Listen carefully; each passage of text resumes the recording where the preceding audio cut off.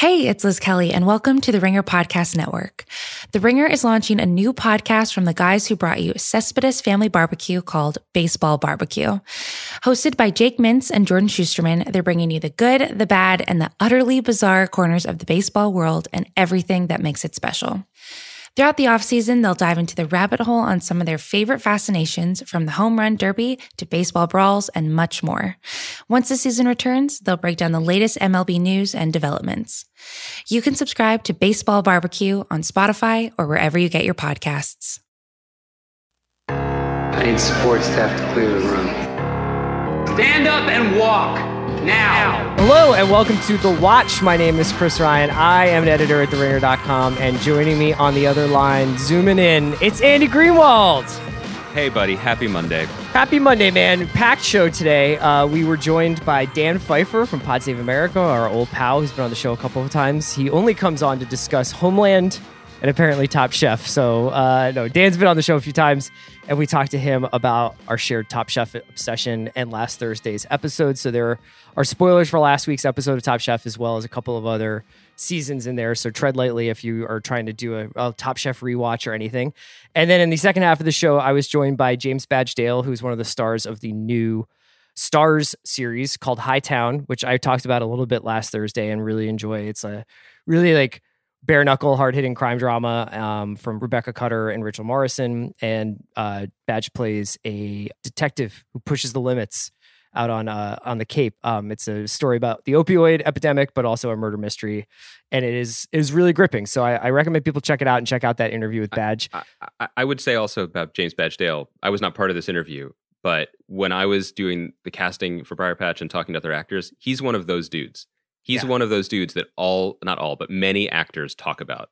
Like the best person they worked with, the person they can't believe isn't more famous, the person that they love working with. So it's cool that he's got this part lined up. Kaya can attest to this, but when I interviewed Badge, it was kind of like looking in like the mirror I wish I looked into. You do push the limits. I had this faux stash going, and we're recording where we are.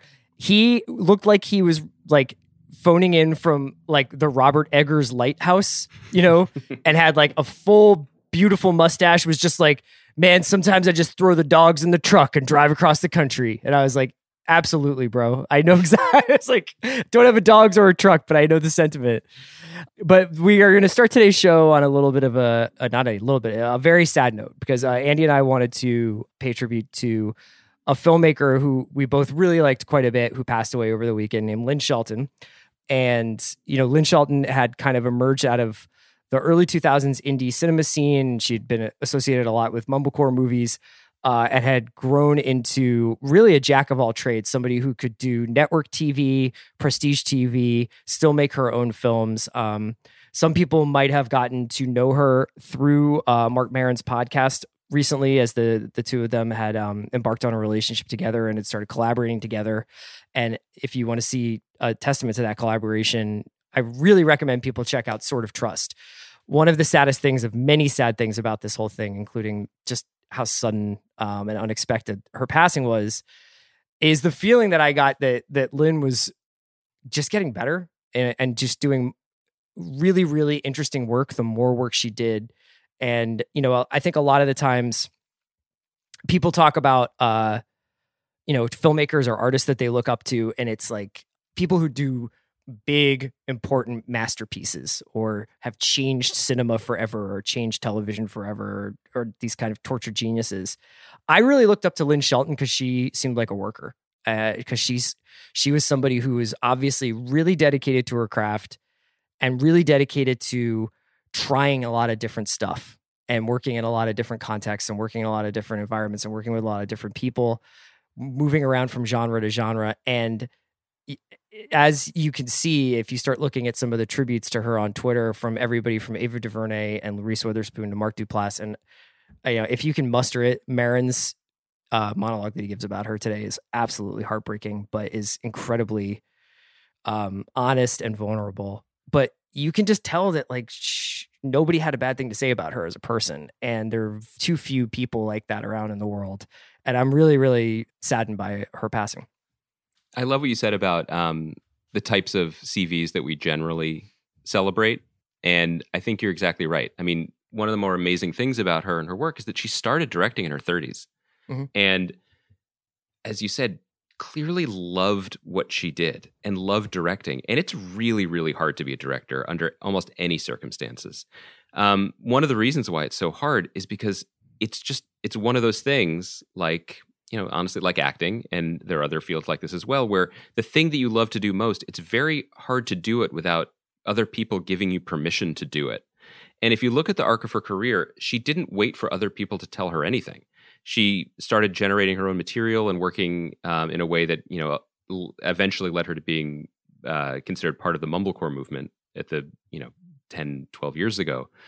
But also just basically gleefully ignoring rules that said, if you direct an episode of Mad Men, as she did in 2010, then you're a dramatic television director. And so go look for the next dramatic television job. And she didn't do that. She went and directed the Mindy Project, and she directed New Girl, because it's all directing and it was all filmmaking. And I think there's something incredibly celebratory about her IMDb page in a way that's really moving and really special and ought to be noticed and emulated. And then to your other point, yeah, like the takeaway from my experience making something was just often this entire industry, this creative industry, it's kind of an iceberg thing where there's so many miles of depth to every project. Mm-hmm. And what gets discussed is the very tip. It's just the release. It's the final product. And we love doing that, and it's fun to do it. And often, you can have really genuine, thoughtful, productive conversations about the final movie. But everything else that went into it matters too. And a lot of the time what goes into it is just the hours of talking and collaborating and supporting that goes into anything this challenging and risky and hard. And that's what I was really struck by. You mentioned Ava DuVernay saying, she was so kind to me when she gave me an award a decade ago. Colin Trevorrow, who started making indie films and then in a very short order was making Jurassic Park movies, was like, I idolized her. She talked me through these tough decisions that I had. Our old friend Ben Gibbard knew her in Seattle and said that she was like the beating heart of the creative community up there with her disposition, her attitude, her good cheer, her laugh. It's really heartbreaking. And to the last point you made, one of the reasons, and the people who truly knew her, we did not know her. Never met her, never got a chance to speak to her, wish we could have spoken to her, let alone worked with her one day. But what we did, so obviously the people who did know her are hurting now and deserve a lot of care and thought, but the merit of it is really, it's really killing me right now. It's funny for us on a podcast to talk about this, but I think people listening know, like, there's something weirdly intimate about podcasts. We're in your ears. If you listen to the show, you've been listening to us do this for 8 years, so you know stuff about us, and we've been there with you, and that's kind of the way Marin is for a great many more people. And I've talked about it. Like, I really admire that guy, not just as a podcaster and as a comedian. And we've talked about his comedy recently. Lynn Shelton directed his really, really excellent comedy special that's on Netflix now. But I just really admire the way someone who was so performatively angry and closed off has just opened himself through his work.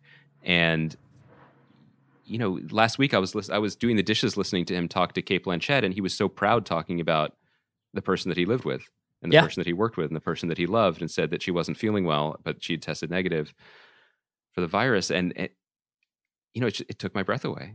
It took my breath away at the thought of someone experiencing loss like this. And obviously I'm so lucky, we're so lucky, people are experiencing loss all the time, but it felt weirdly intimate and just deeply unfair. I wonder if that's a testament to her work. You know what I mean? Like, I think that obviously, like, what you're saying is very true. Like, if something is happening in Marin's life and you listen to his show all the time, you kind of feel a part of that. And you could hear her becoming a larger and larger presence in his life, and then in some ways a salvation for him. And obviously our thoughts go out to him, but it's a testament to what she was as a person if she was that inspiring, and I thought that Sort of Trust was one of my favorite films from that year. And a lot of people talk about wanting to make human dramas that are unadorned with bullshit high concepts or, have to pay tithes to intellectual property and stuff like that. And I at once think that Lynn Shelton actually did that. And I also think she wouldn't be above doing the other thing. You know what I mean? Like that was my favorite thing about her. It was that if you watch Your Sister's Sister or Laggies or Sort of Trust, you're just like, this person is doing the thing that everybody says they want to be doing. She is putting her name on something and going out and getting, sometimes meager amounts of financing to make the film that she wants to make and collaborate with the people that she wants to collaborate with. And she got some of the best performances out of the performers that appear in her films. I think she was a great actor's director. And then she would also do New Girl, because that's what fucking real people like, is sometimes turning on the TV. And I love that about her. I love that she did 4 episodes of Little Fires Everywhere, and that she did a Mad Men, and she did a New Girl and an AP bio. And what a great, fun career. What a way to get the most out of life. And that's what I wanted to mention, which was when this news hit, it reminded me that my wife and I never finished the 3rd season of Glow, which is a show that I've loved, and that obviously Marin is wonderful on, and that Lynn Shelton had directed on every season of. So we fired it up and we finished the season. And first of all, it's a really special show. It's just like you were saying, it's like it kind of gives you everything that you want, and which is unfortunately kind of what makes it easy to look past. It's a show that is in love with its actors. It's in love with its characters. It's in love with people loving stuff. And sometimes that leaves you with that kind of Parks and Rec-y saccharine feeling of like things are working out really well for everybody, but that's okay because we love that too, honestly. And if you haven't finished the season, I really recommend it, and I'm excited there will be a 4th season if and when things get moving again. But it's really something that when watching these last few episodes, and Lynn Shelton directed 2 of them, I really remembered 2 moments in them. Because work for hire is work for hire. And you can approach work for hire in a combative way, or in a clock punching way. This is the thing I'm doing to get paid so I can go and do my thing. One for them. Yeah, right. Or like, I get it. Turn the cameras on, turn the cameras off, and then hand it off to someone else. And there's no shame in doing work that way. But in the best cases, it can be a truly ecstatic kind of collaboration where the writers and showrunners and actors have one idea of how to do things, then a director come in and add to it and be additive. And so I don't know anything about, Carly and Liz from Glow's collaboration with Lynn, although it must have been a good one because they brought her back every season.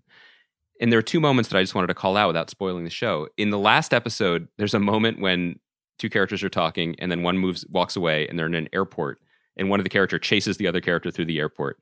Now, Glow is many things, but it does not have an unlimited budget. And I could just tell, maybe this is my own PTSD, but someone at some point was like, do they have to run through the airport? Because then you have to shoot, you have to find an airport. You have to show more than one room in it, Yeah. And isn't there another way to sell the stakes of this? And there's maybe even a version of it where someone gives a note and it's just like, these are just these 2 women talking. Like, what are the stakes of this? And I'd like to think that Lynn Shelton, being the director that she was, found a way to shoot it as intended, because she respected the material, and also understood that the stakes of these 2 women talking that's the show. Yeah. That those are stakes. And there was another episode that ended with, and it was an episode where Marin did some of his best acting work, probably no coincidence.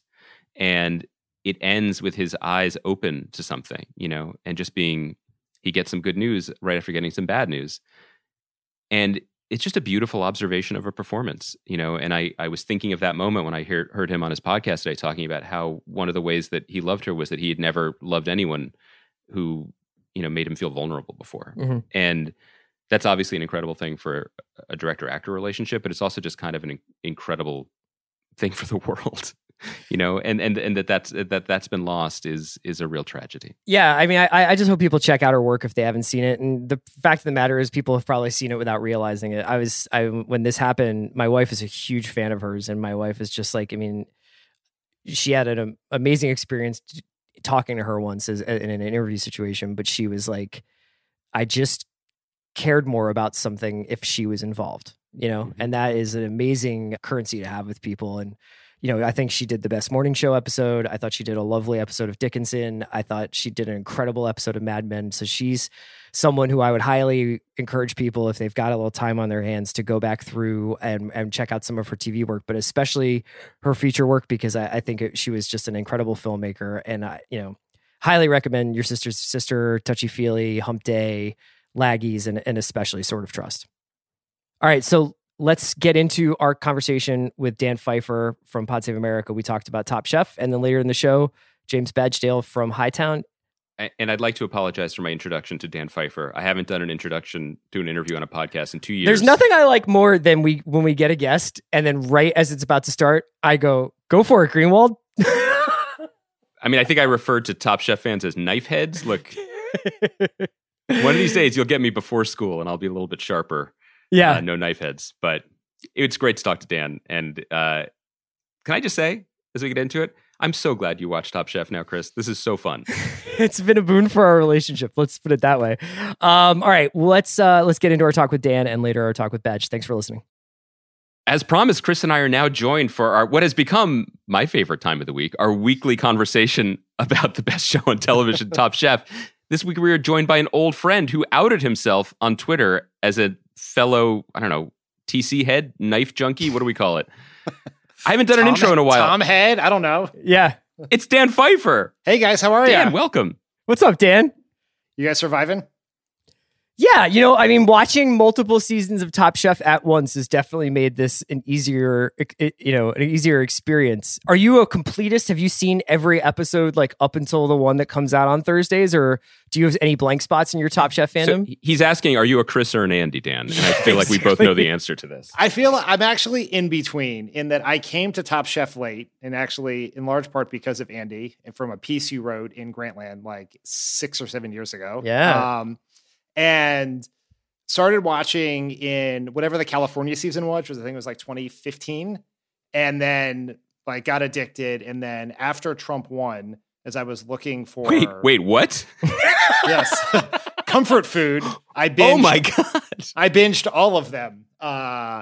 Except I've seen every season except Las Vegas. Okay.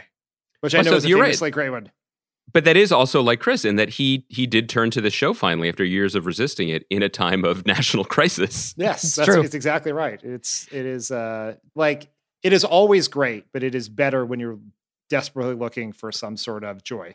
Why do you think that is? I mean, this is something that Chris and I have been talking about, but since you had a similar experience a few years ago, what is particularly sustaining or nourishing about this program? I think it's a couple things. One, it's incredibly well done. Just the beats of it work, the explanation and the way they tell the backstory of people. So it's compelling television, but it's a thing where you have people who are incredibly talented. Once you get past the first couple of seasons, every single person who's on there is the elite of the elite. They've all trained for all the best people. They all have their own restaurants or about to have their own restaurants, and they care passionately about this. But the stakes aren't that high, right? Like they really want to win, but this is not the make or break of their entire life, right? Like the $10,000 may help, from some challenge may help with the restaurant. And obviously winning Top Chef is better than not winning Top Chef. But once you've made it onto Top Chef, you've reached sort of a level of fame that will propel your career. And so like caring whether you win, but not despairing just because you lost is like a sort of it's particularly endearing, I think, at a time in which you're living among real world tragedy all the time. Yeah. By that token, Dan, I was wondering, do you, because as I've watched sort of non-chronologically, much to which raises its own difficulties, because I will sometimes get certain seasons, quote unquote, spoiled within another season because they'll bring back champions. Can I just say for the record, for all of our friends and fans out there, I have never thrown myself on a grenade faster than when I watched this week's episode on Thursday and saw that it spoiled Top Chef Kentucky. My hands were shaking as I texted Chris, warning him not to watch this episode. I have never been more caring or empathetic towards a friend in my life. It was really sweet. You and I have talked to you about Top Chef, and I think has some residual like knowledge of who won what season. You've mentioned people in the past, and I've been like, oh, okay, Voltaggio seems important. But Dan, I was wondering, like, especially with the Kentucky season, you really see that there is like a kinder, gentler Top Chef era where the people are a lot more collaborative or friendly or supportive versus those early seasons where it was a lot more cutthroat and a lot more like, I didn't come here to make friends. Do you have a preference between the two? I like it better now.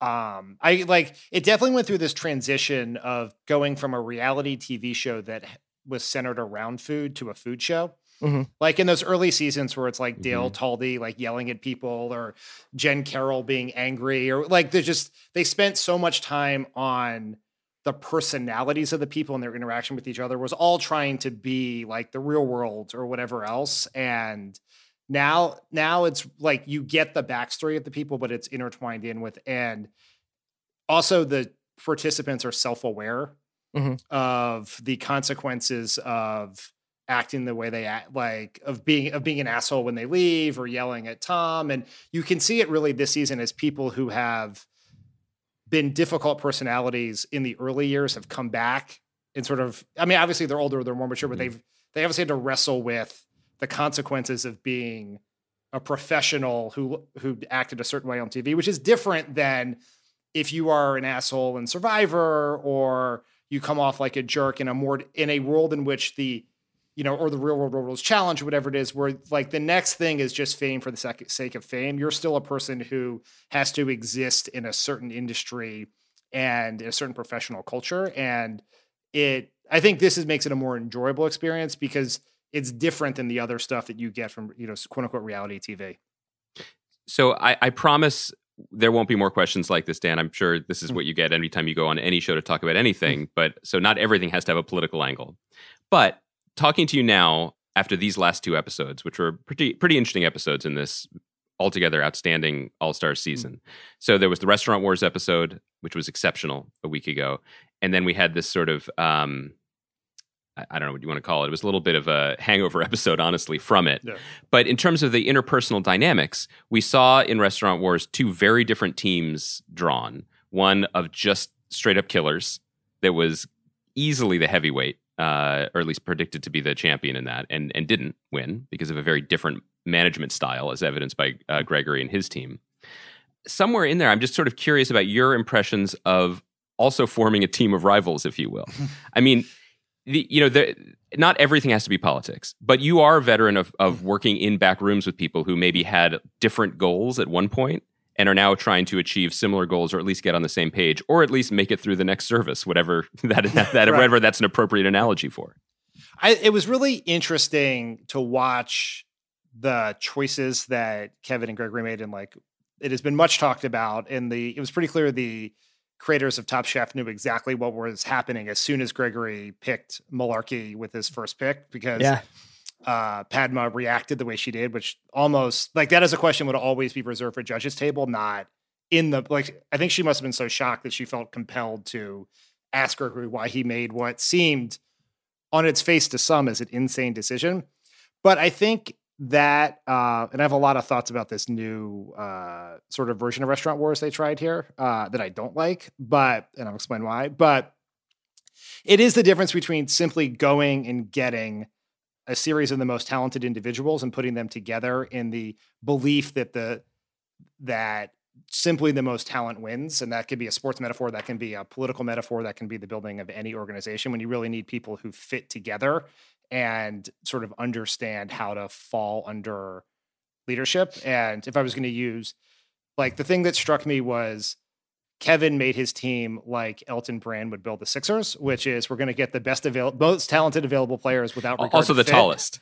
Yes, the tallest. Yes, I'm not so sure that Elton Brand is always looking for talent, unfortunately. But it's where Al Horford fits in there somewhere. I'm not sure which of those contestants was washed, but what Gregory did something that was brilliant, and I think this was actually perhaps my favorite episode of Top Chef ever, because it was like and I will stipulate, all I know about TV making is from listening to Andy talk about making Briar Patch. So I have limited expertise here, but that makes two of us. But But they offered at like a tremendous hint in that episode for what was to come and why he was going to pick Malarkey, which is they did have that scene where they had everyone awkwardly ask each other how many restaurants they'd opened when they were doing the pitch. Yeah. And, Kevin's opened a bunch and some other people opened a bunch and some have opened none, like Melissa. And Malarkey said he'd opened, I think, 19 restaurants, which, like, when you're like, if the task is to open a restaurant in 48 hours or whatever it is, you should probably pick the guy, even if he can be annoying, who has done it 19 times. And as Tom pointed out earlier in the season, is the most successful business person who perhaps has ever been on Top Chef, because he has sold all of those restaurants to some large conglomerate and gotten quite rich. Those hats aren't buying themselves. No. Yeah, that's right. That's right. Dan, what was your thoughts that you had about the pre-restaurant war, restaurant war? And then what made it your favorite episode? I think what made it my favorite episode was the sort of the drama around it and the Gregory's team and how that all worked out. And it was just a bunch of Gregory's team was not the most talented, but they were perhaps the most compelling characters on the show put together. And I mean that as characters, not as chefs. The reason I don't like this new thing where you're going to have someone's like, there's going to be a contest where you pitch your concept. And then if you win, basically you get to, like, if you win the pre-restaurant wars competition, you're basically deciding whether you're going to be one of the two people eliminated in the next one.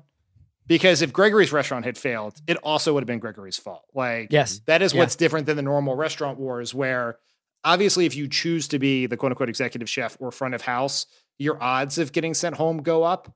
But that is you are less responsible than if you were the person who came up with the concept, designed the menu, and taught everyone else how to cook those things.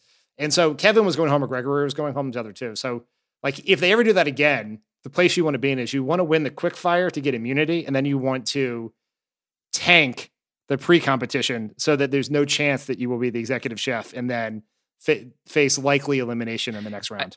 I kind of agree with you, because what it did do, and I've been trying to wrap my head around why, this happens with all long running enterprises. They always have the need to tweak. I think they get bored. It's what they did with the finale a few years ago, which resulted in that disastrous Iron Chef finale that even Tom said was a terrible idea. Sometimes you just kind of want to try something new. In this case, I think the thought process was probably to create a better and more interesting finished product, not just for diners, but for viewers. Because generally with restaurant wars, when the teams are ad hoc, and they're like, I guess I'll be executive chef. I guess I'll do this. I like to do a ceviche. Oh, really? I want to do chicken pot pie. And then you end up with a restaurant called like Flower and Field, and it just and then it's just literally a nothing where they're like, I local like this dish, flavors, I like this dish. What's in season, really family style. Just let me explain our menu to you. And so at least there were very clear points of view as a restaurant. But I agree with you. It created a kind of weird nothing episode beforehand, and then also. Now, if they do it again, increases the chance of gamesmanship in a way that I think we're all in agreement we don't love going forward. The old way of restaurant wars, where basically everyone just makes the dish that they think is best, and someone draws a short straw and has to do the dessert generally, unless you're fortunate enough to have a pastry chef who happens to be on that season.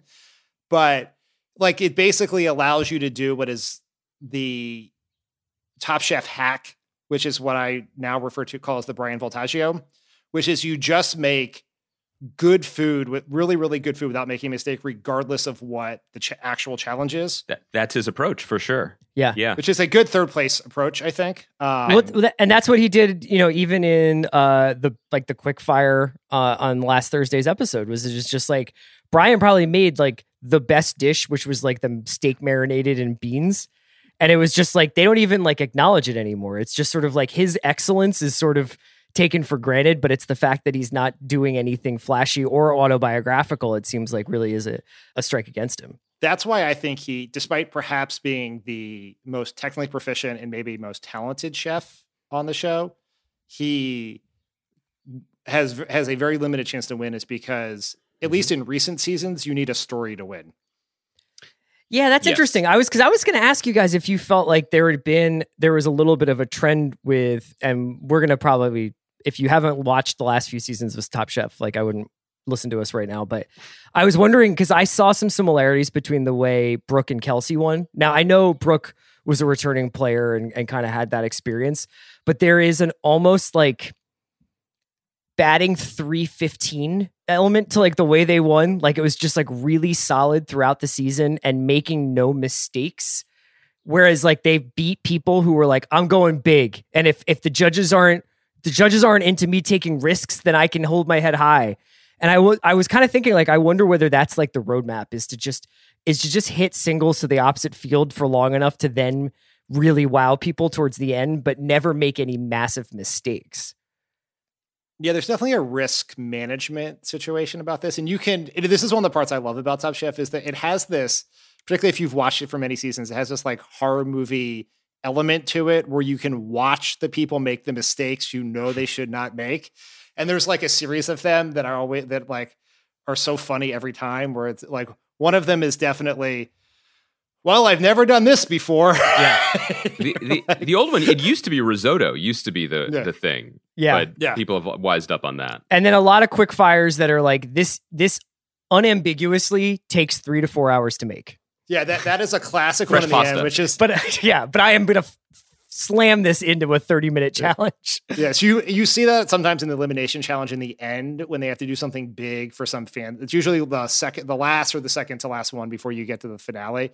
And someone's always like, well, beef Wellington takes 6 hours and I have 2. I'm going to see if I can get it done. You're like, well, you're not going to Mexico. It's interesting what you guys are suggesting here, because it's reframing something that we've been talking about in terms of whether it's a cooking show or a reality competition show. First and foremost, the idea that you do need a story now suggests that it's less a competition show and more like a TV show, or maybe there's a political analogy to be made here too, because I think the thing about Brooke may have been the last old school winner in that regard, in that she was just quietly dominant and so consistent. And so she's of a piece with someone like Michael Voltaggio was in his season, or Richard Blaze was during his heyday. The thing about Kelsey that was so remarkable, I thought, was that they played against our expectations so incredibly, because every season tends to have a Kelsey type. Someone who, maybe worked in the big city for a while, but now has moved to a smaller town.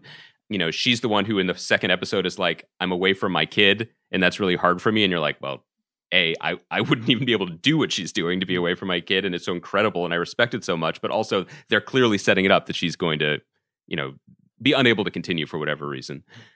But here she is. She's a young mother. She fits all the stereotypes of people who don't win on the show in the past, and she crushes it. And then you notice, oh, she worked for Daniel Boulud. Oh, she's actually the best person here. And it does the thing that, great art often does, which is totally confound your own expectations and really challenge your own prejudices and stereotypes. So I thought that was in a class of itself.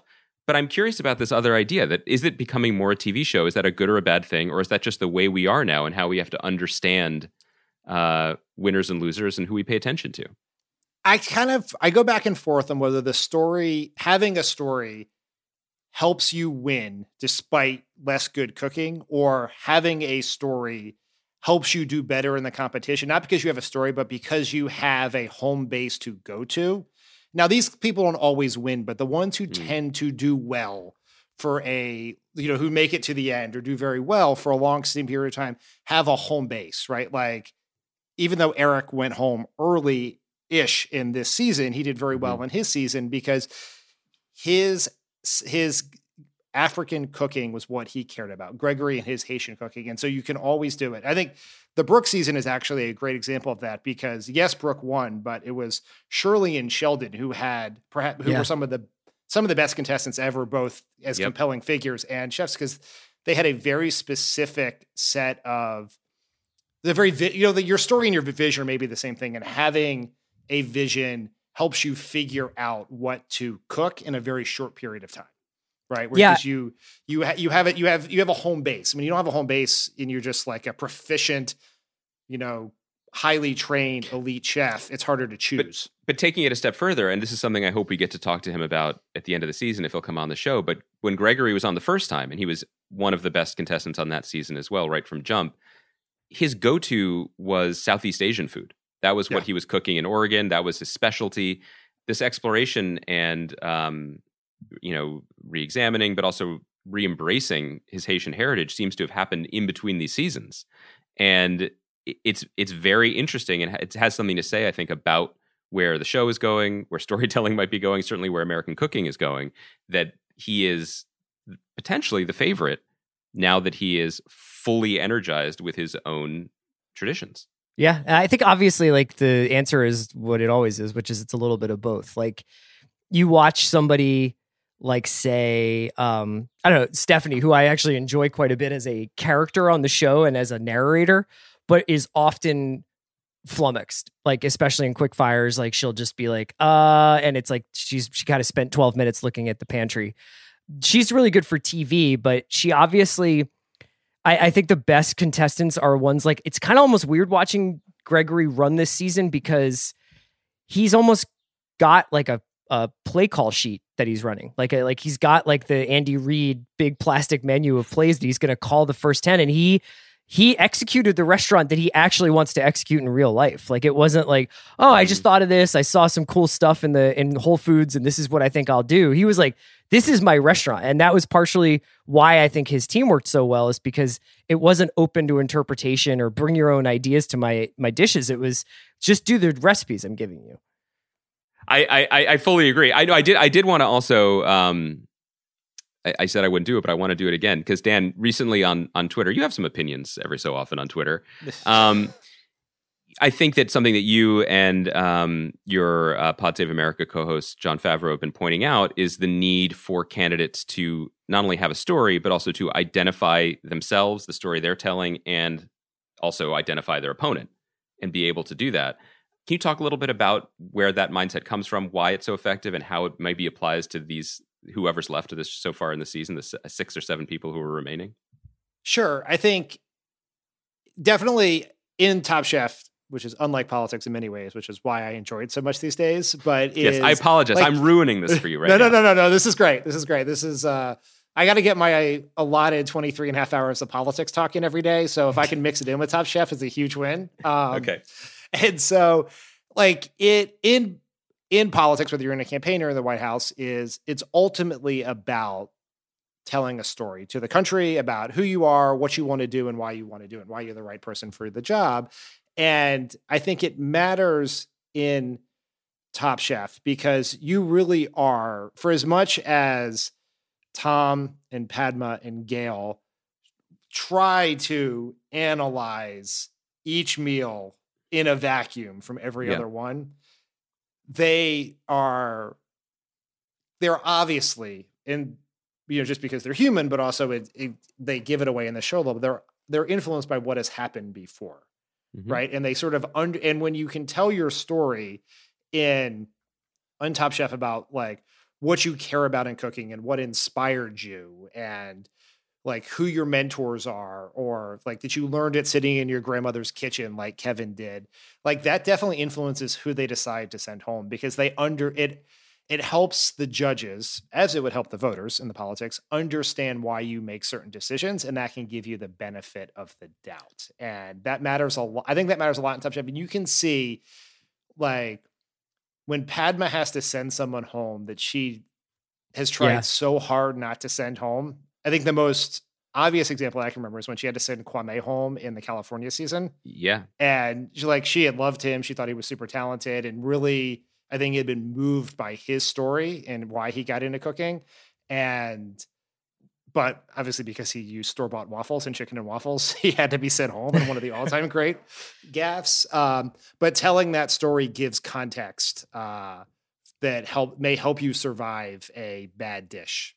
It's also worth noting that the idea that there is something extra to a food experience other than the food, that's not TV magic. That's actually the way the world works. And telling a story, I mean, I hate saying that. We're all passionate about storytelling here in LA, but being passionate about storytelling is part of opening a restaurant, because you're not just selling the food. People don't often remember the dishes. You're also talking about, you're selling the experience and where the ingredients came from and what it means and why it's being served to you, right?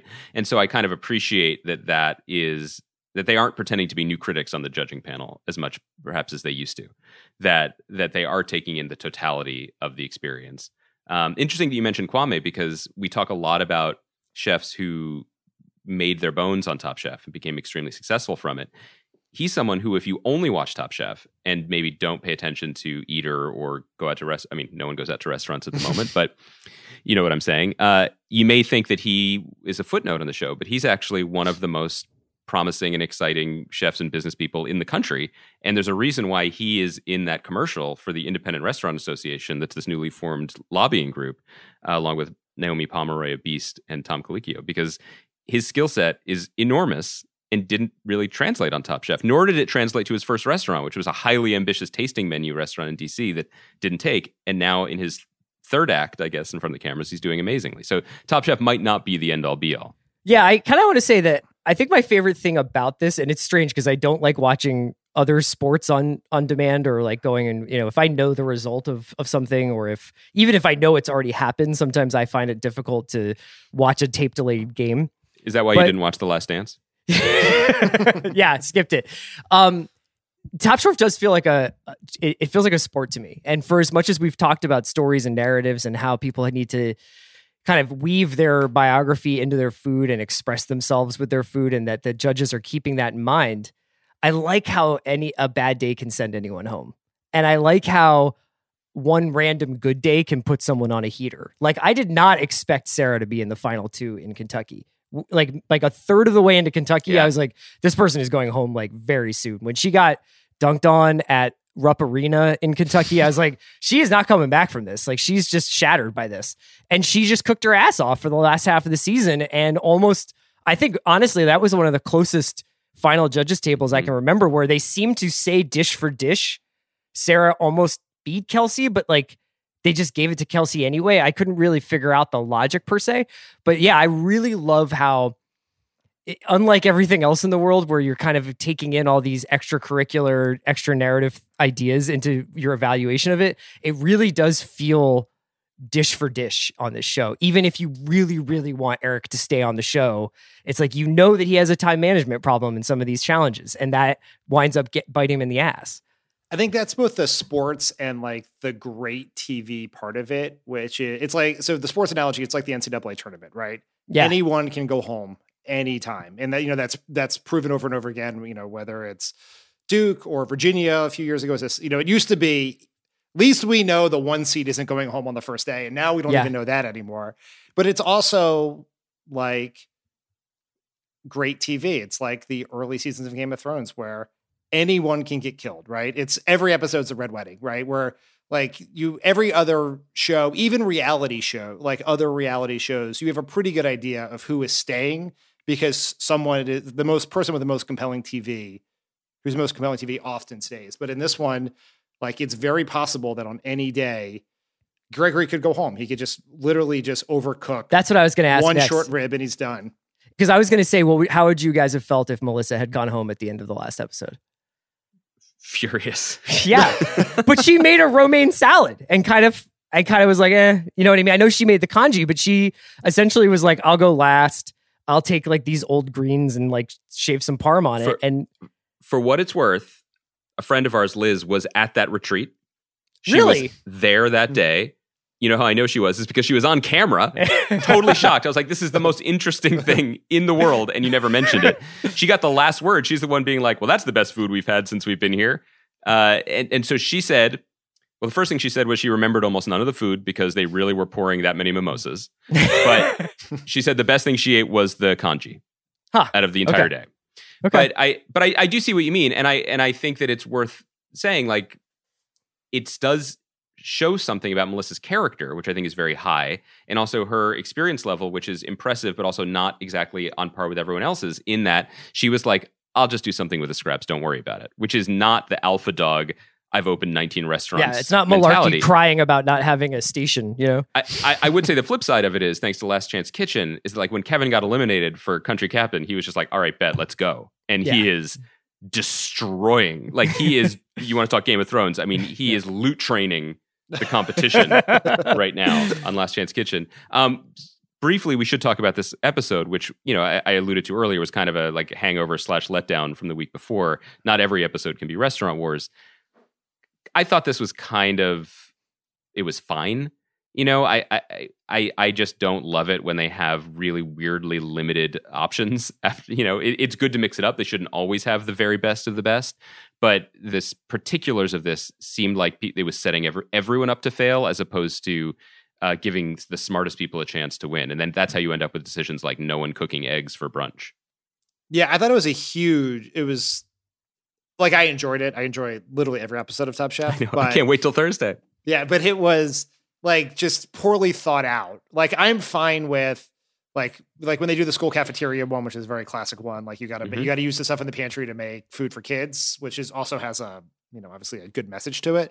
But they had to split them up into teams to make it work. You can't tell whatever it is, 7 people at that point to just go make brunch for all these people with no coordination and no incentive to work together. Like, you have to either draw knives, if you will, for who has what part, or there have to be 2 teams of 3 or whatever to like put together a menu. Because just like, if you end up with brunch with no eggs but a salad, it doesn't make a lot of sense. Still enjoyable though. I thought that this Thursday's episode also was the first one that I noticed suffered a little bit from the contestants having been on the show before.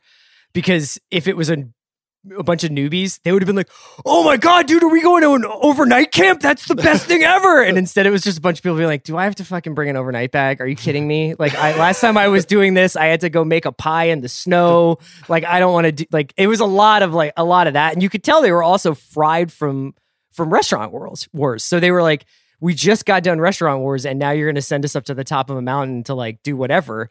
It is fascinating. I was asking Greenwald about this on text last night about the mixture between returning contestants versus noobs and how I think that you're obviously seeing just unbelievable cooking from these people and they know how to play the game. But it is at some points like they are a little cynical about the Top Chef of it all. Yeah, I think that's right. And that's why I thought the most interesting season was, which one was it where they mixed the newbies? Colorado, yeah. Which was great. And I think all the newbies got eliminated pretty quickly. Like bang, bang, bang, bang, bang. It was brutal. Yeah. Which is like, and you can see like once you've done it once, you have trained for it. And I remember, I think it was in that season where Shirley or someone said that Michael Voltaggio had been training her between end of the season and finale. This was Charleston, I think, right? Yeah. This is the Charlestons. When Shirley and Brooke came back in Sheldon. Dan correctly points out the season that was mix and match, and it was half noobs, half veterans. It turns out it was Charleston. I was wrong when I said it briefly before, and something that Kai is going to edit out. And that was really a notable season because there were 8 perfectly reasonable new contestants who were just taken out gangland elimination style by the returning veterans.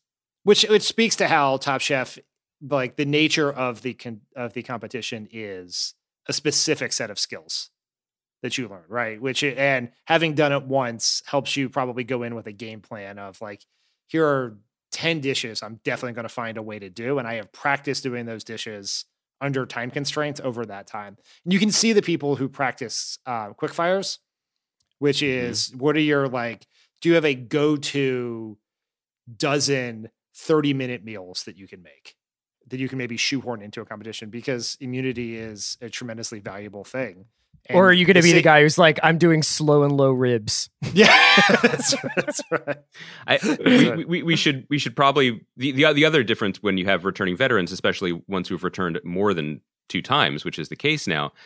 It's not necessarily cynicism, but there's kind of a realism to it. So pour a little out for Leanne Wong, who was on Top Chef 1, then transitioned to being a producer on the show and the culinary producer for the next 4 or 5 seasons.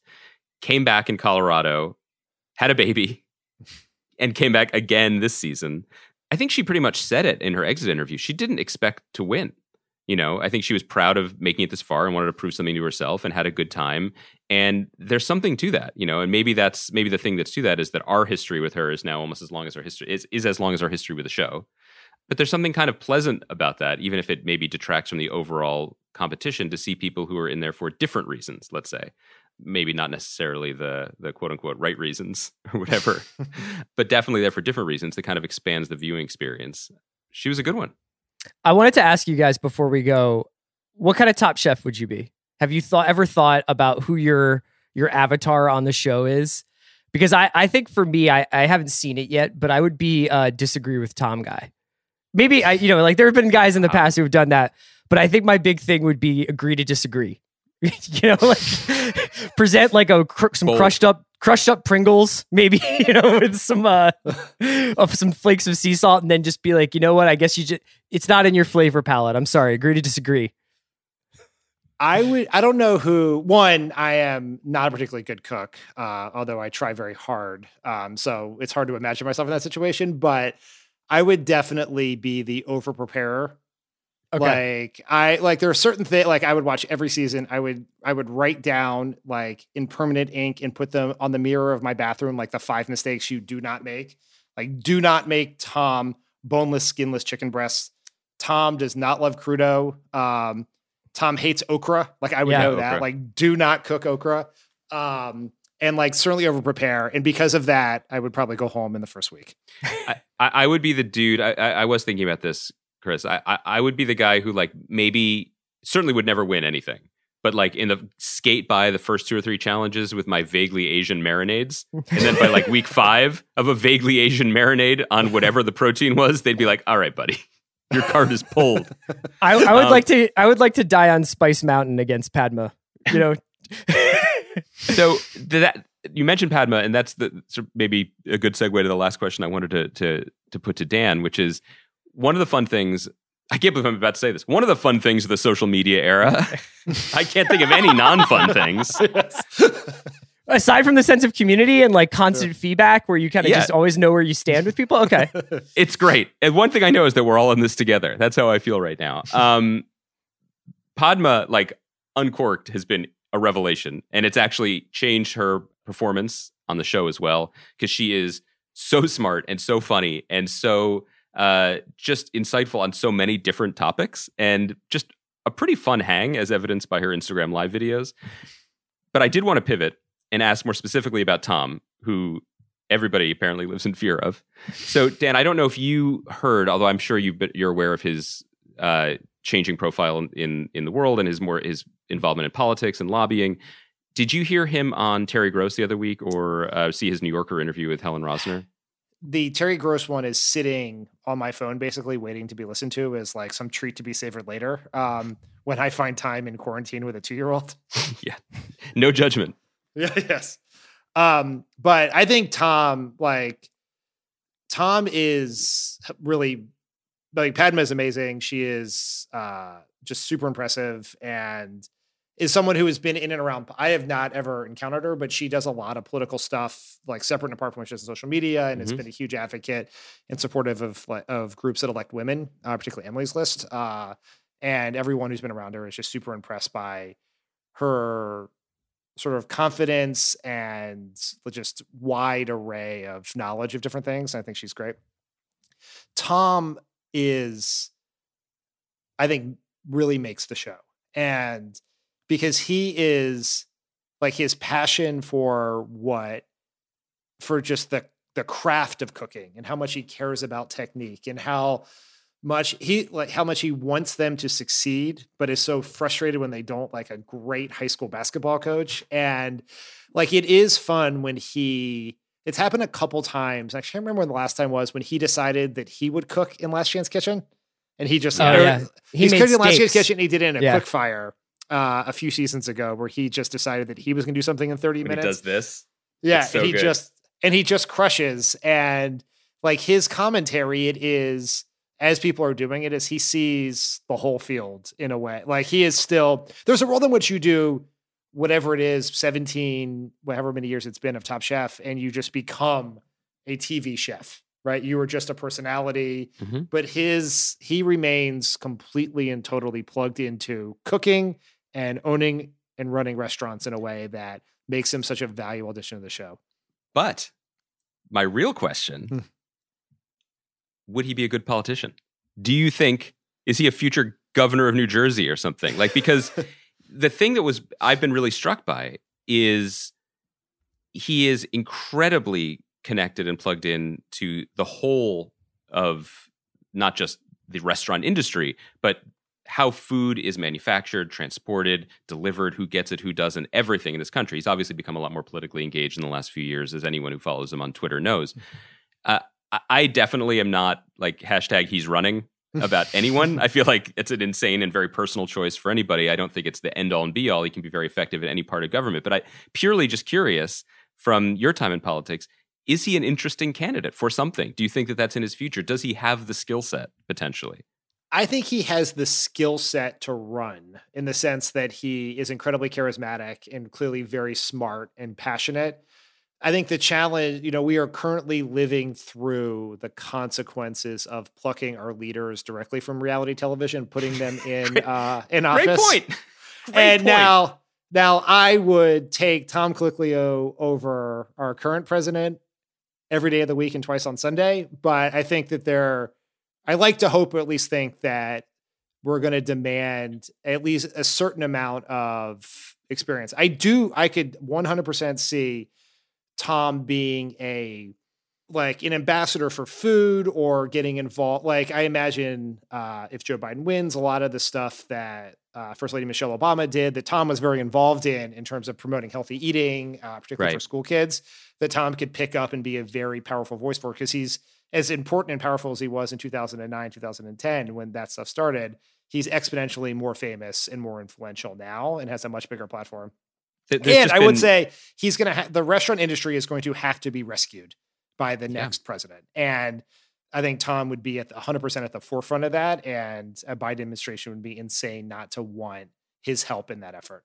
Yeah, I think that what he says, and you'll hear it in the Fresh Air interview, and what Jose Andres is doing as well, is like they are saying, like, this is all one issue. It may seem like, 1,000 little issues, but it's all one issue, and their mastery over that, and not just in terms of like having thoughts about how to fix it, as he talks about how to fix it. I mean, like, it's that easy. Yeah. But in the Fresh Air interview, he's just like, well, these facilities that make milk only in 10-gallon bags for your university dining hall, like, here's how you could convert that to get the milk to the people who need it, et cetera, et cetera. But their ability to also explain the issues, I just feel like, look, what can I say? You don't need us to tell you this, but it's all politics. Yeah. My wife said, when we were watching Top Chef a few weeks ago, when Tom's PSA came on about saving the restaurant industry, said that if Barack Obama was president right now in the middle of this, he would be talking to Tom and David Chang and others about how you protect the restaurant industry and employees now, and how you then safely open them, given obviously the challenges of doing that in a pandemic era. And I can promise you that that is not a thing that is happening right now. Well, Dan, thank you so much for coming on, man. It was really a pleasure to talk to you, and to talk to you about Top Chef. Maybe you could come back on towards the end of the season, and we could look at the finale or one of the last episodes. Well, let me check my schedule. Yes, I'm free. Yes. This was so much fun. Thank you, guys. I am so happy to be joined by James Badge Dale on the Watch Pod, because I've been trying to nail him down for a couple years. Weirdly, I know that actors, first of all, welcome to the show. How's it going, man? Thanks for having me. I know that actors sometimes resist discussing like the connections between roles, but for me, like over the last couple of years, watching you in Donnybrook and Sparrow Creek and Mickey and the Bear, and to some extent now Hightown, which is coming out on Starz, I feel like you are kind of creating this body of work that speaks to itself. And I wonder whether or not we could start the conversation talking about that a little bit, where I feel like these are stories that just are not getting told that much if you're not in them. Sure. I'll talk about anything with you guys, man. I'm an open book. So I mean, what do you think is there something about the last couple of years for you where you've been drawn to these parts in these stories, sometimes very small independent films, what have you, where it does feel like, whether it's geographically set in kind of locations that movies aren't often set, talking about people that movies aren't often made about. Have you seen a consistency in that kind of stuff for yourself? It's a really interesting question, because I don't think I searched that out, but yet there are things that I respond to as an actor. There's certain types of material. There's certain writers. There's certain directors. I mean, all three of the movies you mentioned were Donnybrook, Sparrow Creek, and, Mickey and the Bear were kind of these really strong writer-directors who had this very specific vision. And there's an eloquence to their writing, and there's a tonal element that with their writing and their filmmaking, it just seemed to make sense to me. And, you know, I was excited to do all three of those films for, you know, kind of very different reasons. For different reasons, not for, like, each one had its sort of its own kind of logic behind it. Yeah, I think, look, Donnybrook, you know, Tim Sutton's just a badass director, and Donnybrook was this very kind of dark novel by Frank Bill, and my buddy Frank Grillo was in it, and yeah, that was the third movie we've done together, and you know, it was just something I really wanted to be a part of, you know, and because and that movie was very special while we were shooting it. We really felt like we were expanding the material and pushing boundaries and taking risks. And, you know, when you look at Sparrow Creek, that was a first-time writer-director, and he was very passionate about his project, and he was trying to get this up and running, but it was, he just had this very kind of unique vision, and it was his. And, man, I don't know, man. I'm down for the cause, you know. Yeah. We've got, you know, 3 weeks of nights and in Texas, and that's it, man. And like, you know, you do this stuff for the love of the game. Mickey and the Bear, Annabelle Attanasio, first-time writer-director, frightened me. That script frightened me, and that was a story that frightened me, and I thought I had something to bring to it, and Annabelle made me feel comfortable. I saw that at Texas last year. I saw that at South by, and it was one of my favorite movies in that festival. And I feel like Sparrow Creek is one that, you know, if we still had video stores, that would be one that you're like, if you were a video store clerk, you'd be like, man, you got to check this one out. Maybe it flew a little under the radar, but I would be recommending that to my friends all the time. That would be like a real cult classic. I remember, if I remember correctly, didn't the writer-director for that film have like basically like a Bible for the movie that he had been working on for like years in prep for that?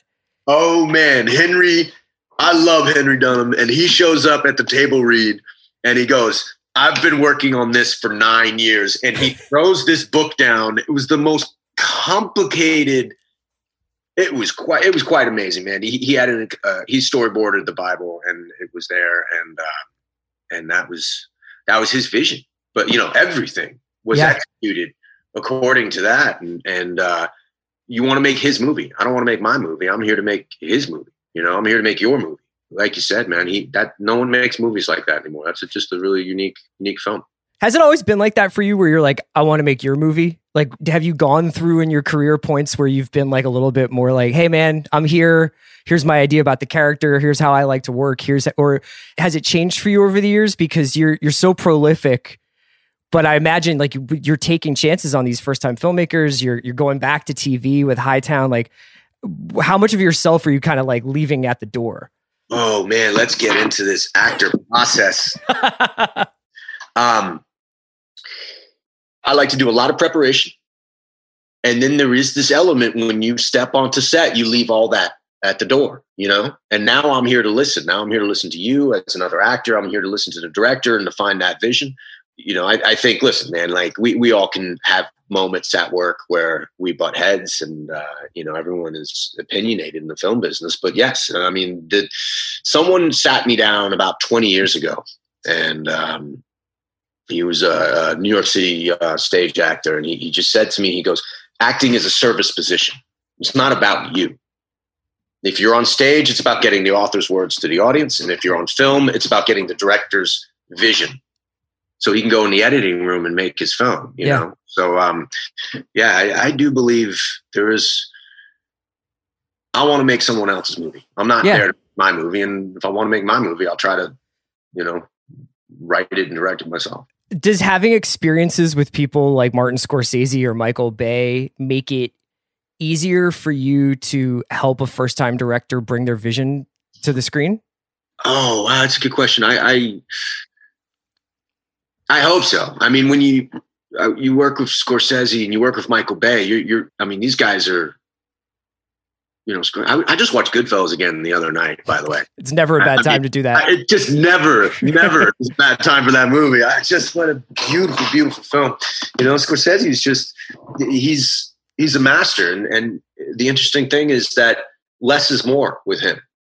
You know, first time directors can kind of fall into this trap where they believe they have to control everything, and they're setting up the lights and they're doing that. You know what I mean? And the truth is, you find artists that are like-minded. Mm-hmm. So if you're all on the same page, we don't have to talk about it on set. You know, everyone's doing the right things to keep this process moving. So Scorsese's very kind of minimalist, man.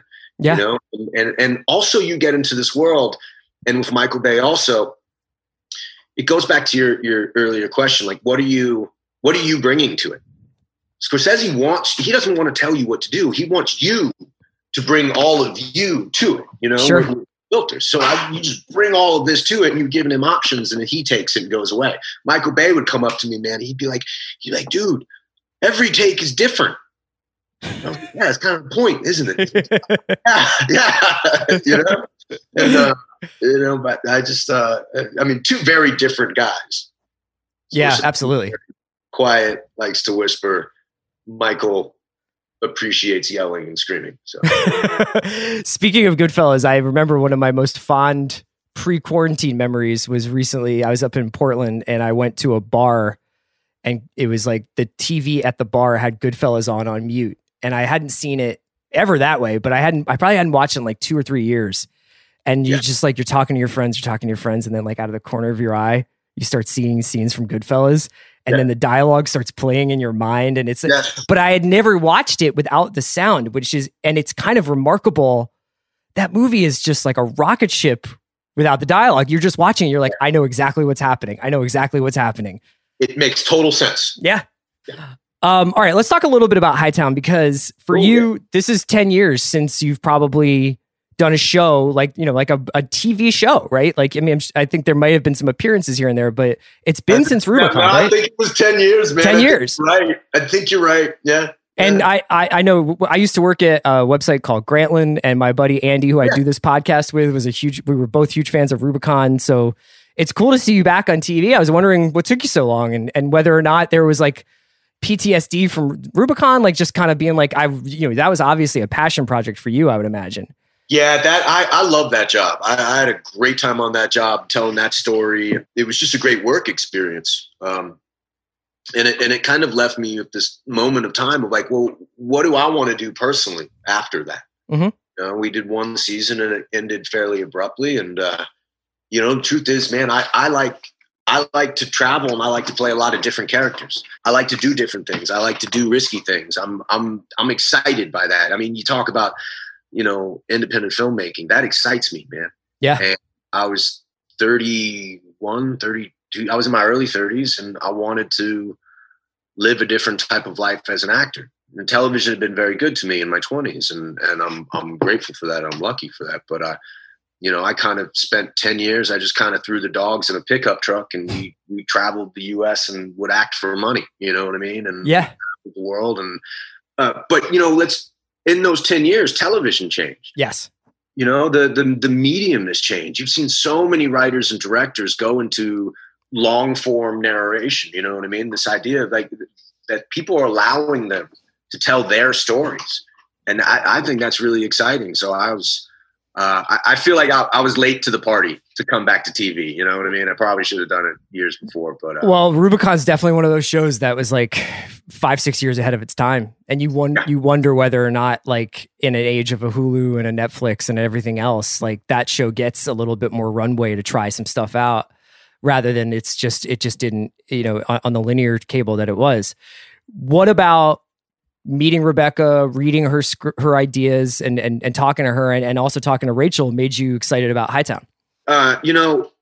Rebecca's writing got me. I had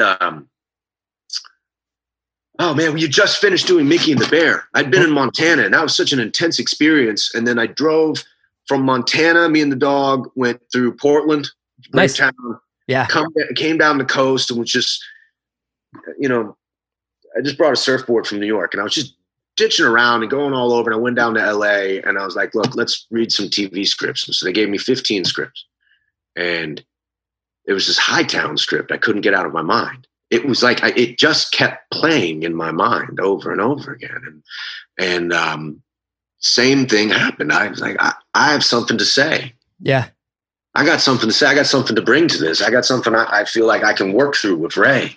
And not to mention, I I felt like there was a higher cause with this and bringing recognition to the opioid crisis. And it was a world that I knew well. I live in a small fishing town in New York, and I was taken by Rebecca, and then I met her as a person. Yeah. Saw where she was coming from. And, Rachel Morrison is just legendary DP camera. Sure. She's just, I love her to death, So I was like, hey, let's do it, man. And then, the funny thing is Monica Raymond, we happened to just meet at the boxing gym. Really? Boxing gym in New York. And my buddy was like, hey, man, there's this actor over here. And I think she's doing a TV show also. And she turned to me and she goes, Badge? And I was like, Monica? Yeah, it's just meant to be. That's really cool. One of the things that I love about it, among other things, and I've seen a few episodes so far, is so many shows right now very obviously are shot. It's like there's 5 shows and they're shot in Atlanta, and there's 5 shows and they're shot in Louisiana, but they might be standing in for Chicago or 1890s or whatever. But it feels very much shot. It feels very much a product of the place that it's telling the story about. Yes. And I was wondering how important that was to feel immersed in that while you were making it. I mean, anyone who's been to Cape Cod or parts of the Northeast up here, it's a very specific thing. It's a very specific mentality, and there's something very specific coming off the ocean here, man. It's this dark, murky, cold Atlantic Ocean, and there's something very romantic about it. Yeah. So Cape Cod it's another character in the story. Yeah, and I think that it's been portrayed for the most part in the past as like, the backdrop for a Jaws-like story or something. It's more of a summer getaway kind of thing. But this show really captures that slightly off-season vibe, like when people are just kind of like trying to scrap it until it's time for summer rentals and stuff. And I really liked that vibe of the show. For you, I want to phrase this question delicately because I don't mean to suggest anything untoward, but like the cop who's pushing it is kind of like, why do you think that is such a seductive part for actors to play? The cop who's like kind of pushing the law, pushing the boundaries, because it goes from being like, there's Simpsons jokes about it. Right. But it's actually like, it is its own like kind of Hamlet. It is its own guy who's like, if you are supposed to enforce the law, what happens if you are also pushing the law or sometimes breaking the law? Yeah, where it's we always play in these gray areas, you know what I mean? And you're right. It's something that's been done. We've seen it over and over again. I've played a lot of cops in my life. To be honest with you, I try to stay away from it. But this was a circumstance where I was like, no, wait a minute, I have something different to bring. And then that's the question you have to ask yourself every day on set. How do we make this different? Yeah. We've seen it. If we know what this is, 9 out of 10 times, people are going to do this the same way.